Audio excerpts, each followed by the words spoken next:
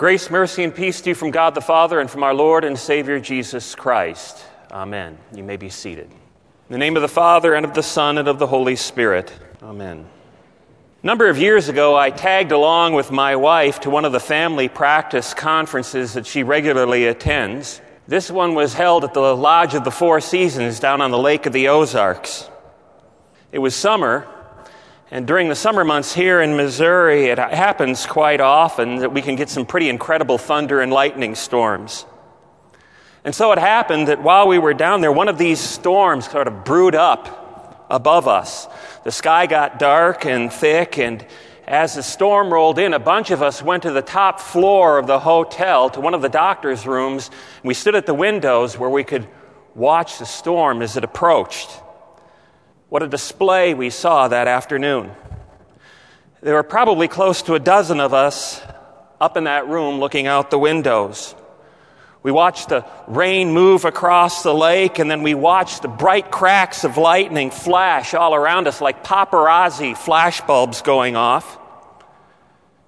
The thunder that followed was immediate, and it crashed so loud and so near that the floors and walls of the hotel room shook.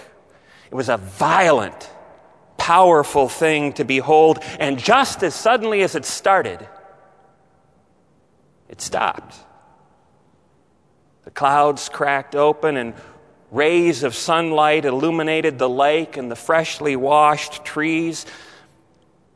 The sunlight reflecting on the water and on the wet leaves made it look for all the world like the entire place was covered in diamonds. A rainbow, one of the clearest, most colorful, most detailed, most vivid rainbows I've ever seen in my life, appeared on the far side of the shore behind the tree line.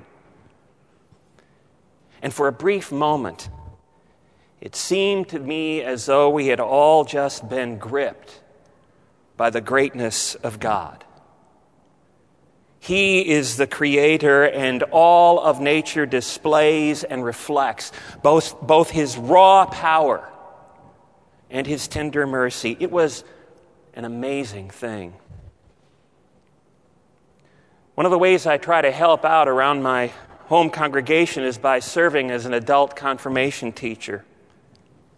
I can't tell you how often it's happened that after I've taught about the work of the Holy Spirit, how he calls, gathers, enlightens, and sanctifies us all, that someone will hang around after class and tell me how it happened to them. I can't begin to tell you the moving stories that I've heard. People just sort of open up and they share intimate stories from their past, from their growing up days, and how it happened to them that God came near and became a real, warm, loving Lord for them. And when I walk away from these encounters, I'm amazed by the transforming power of God. It happens in the congregations where I preach. Over the years, I've come to see preaching and realize preaching is a lot like hitting a baseball, in that every time you come up to the plate, you don't hit a home run. In fact, more often than not, you're doing good if you can just get to first base. So whenever I preach, I'm trying to at least make solid contact with the ball. There are Saturday evenings and Sunday mornings, however, that are better and worse than others. And I can recall any number of times walking away from the sanctuary and thinking to myself that I had just preached a dog of a sermon, and I'm vowing to myself that I'm never going to preach that awful again. And wouldn't you know it, but someone greets me outside the doors with tears in their eyes and says something like, "Pastor, how did you know I needed that today? How did you know that that was the kind of message I needed to hear from God?" Was that my doing? Was that person's touched heart, comforted soul, or changed life the result of my efforts? Of course not. That was God at work. And each time it happens, and it happens a lot more than you and I realize, I am amazed at the transforming power of God. And so it goes. If you've ever been ambushed by the greatness or the wisdom or the transforming power of God, you know the kind of thing that I'm talking about. You understand that God is dynamic, authoritative, powerful, a little bit dangerous, personal, compassionate, and frighteningly real. After a close encounter with God, you come away from the experience knowing for certain that He is the Creator and you are only the creation. And you have this nagging feeling that you should be kneeling or bowing down or prostrating yourself in some way, shape, or form in order to pay homage to Him. The first commandment says simply, "You shall have no other gods before me." What does that mean? That's simple. It means we are to fear, love, and trust in God above all things. In other words, we are to acknowledge His existence, affirm His lordship, obey His decrees, and direct the ultimate affections of our hearts towards Him and no one else and nothing else. It means we are not to worship the sun, the moon, or the stars as the pagans did and sometimes still do. It means that we don't worship Baal or Dagon or Molech, as the Old Testament children of Israel sometimes did. It means that we don't worship Allah or Buddha. And it certainly means that we don't worship ourselves or our abilities, as we are so oftentimes tempted to do around here. In the first commandment, God is saying, don't worship material goods, pleasure, or money. He's saying, don't worship fame, fashion, position, or men's applause. Just worship me, the one true God. In the first commandment, God says that if you will worship me and only me, I'll see to it that you never regret having done so. Trust me in this, he says. If you honor me, I will honor you. So the what of this commandment is clear. We are to fear, love, and trust in God above all things. The why of this commandment, however, is a different matter. Maybe the why of this commandment has troubled you as it's troubled others. For instance, whenever you hear the first commandment, aren't you tempted, at least a little bit, to ask, why is God so concerned about our worship going only to Him? It sounds kind of narrow-minded, kind of exclusivistic, kind of monopolistic. Why should He have a corner on the market? Sounds a little greedy, if you ask me. Is that what's behind the first commandment? Is God an insecure God who's only trying to maintain His market share of worship and praise? Is God simply protecting His ego here? Well, of course not. The primary reason for why God instructs human beings to worship Him and Him alone is that He knows wherever else we focus our ultimate allegiance will only lead to terrible disappointment in our lives, both now and forever. Putting it another way, God knows that whatever other God you bow down to will not come through for you when you need it most. This is precisely what the writer of Psalm 115 is getting at when he talks about how, over the course of time, people have made for themselves beautiful idols of gold and silver and then bowed down and worshiped their idols. The psalmist says that all goes well until their world caves in, until a rogue wind blows them over, or until disaster bowls them down.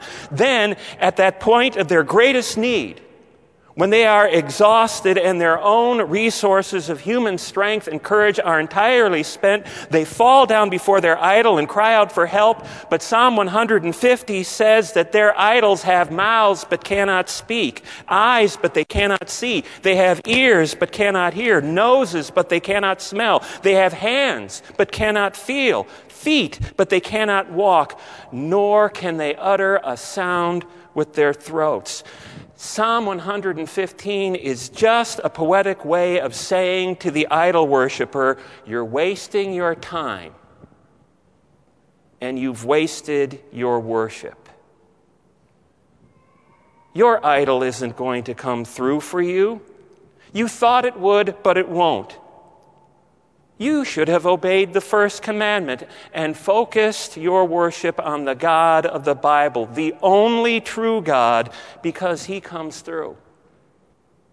He really does. The one true God promises to act on behalf of His worshipers through a variety of means, and He does. He really, really does. He promises to watch over His worshipers, and He does. He promises to listen to His worshipers as they pour out their hearts to Him, and He does. He listens, and He cares. And best of all, He has the power to touch a life. And He has the power to touch a need or to change a circumstance or to alter an attitude, and He does. He really does. The Bible says He has a strong right hand, and He uses it in the lives of His people. You see it best in the person and work of Jesus.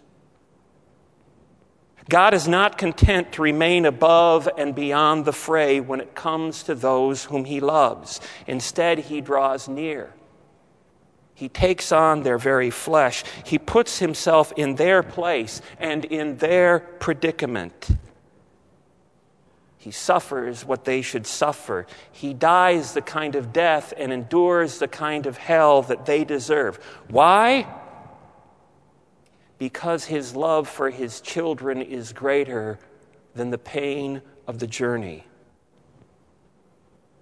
And then He breaks the power of death when He breaks out of the grave, full-bodied and alive. So don't waste your worship on any other god, because if you do, someday you will be very, very disappointed. See, I know of a woman who said that her marriage and her family meant everything to her. It could be said that they were her God. She gave the highest affection to them. They got her highest and most primary form of loyalty. She just knew that they'd always be there for us. And then one day her husband came along and announced that he didn't want to be her husband anymore. And he didn't want to be the father of their children anymore. She had been so sure. What a terrible disappointment for her. Another man's life revolved around his career. His job, he believed, was the ticket to financial security, ego fulfillment, and self-esteem. He reasoned it was good to order his entire life around his job because he was sure his job would always come through for him in a dozen different ways. Do you smell it coming? Indeed, it did. His position in his corporation was eliminated, and as you might think, his world caved in. It never dawned on him that his job wouldn't come through for him. What he had ordered his whole life around, what he had staked his life on, what he had sacrificed his marriage, his kids, and his health for, what he had worshipped, didn't come through for him. See, he would have been better off had he obeyed the first commandment. It happens all the time. I'm constantly bumping into people or hearing about people or reading about people who are shell-shocked by suddenly realizing that what they put their trust in and what they staked their lives on didn't come through. Promises were broken and covenants were violated and projections were wrong and plans went awry, and one by one, listen, one by one, every player in the game of life comes to the hard reality that parents won't always come through for us, and spouses won't always come through for us, and children won't always come through for us, and friends won't always come through for us, and congregations won't always come through for us, and yet, yes, even pastors won't always come through for us. They all disappoint us. So who will come through for you? For me? Where can we pin our hopes?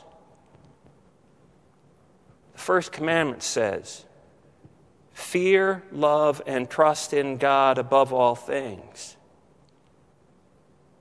because He'll come through for you, both now and forever. Brothers and sisters, you do not waste your worship when you worship Him. In the name of the Father, and of the Son, and of the Holy Spirit. Amen.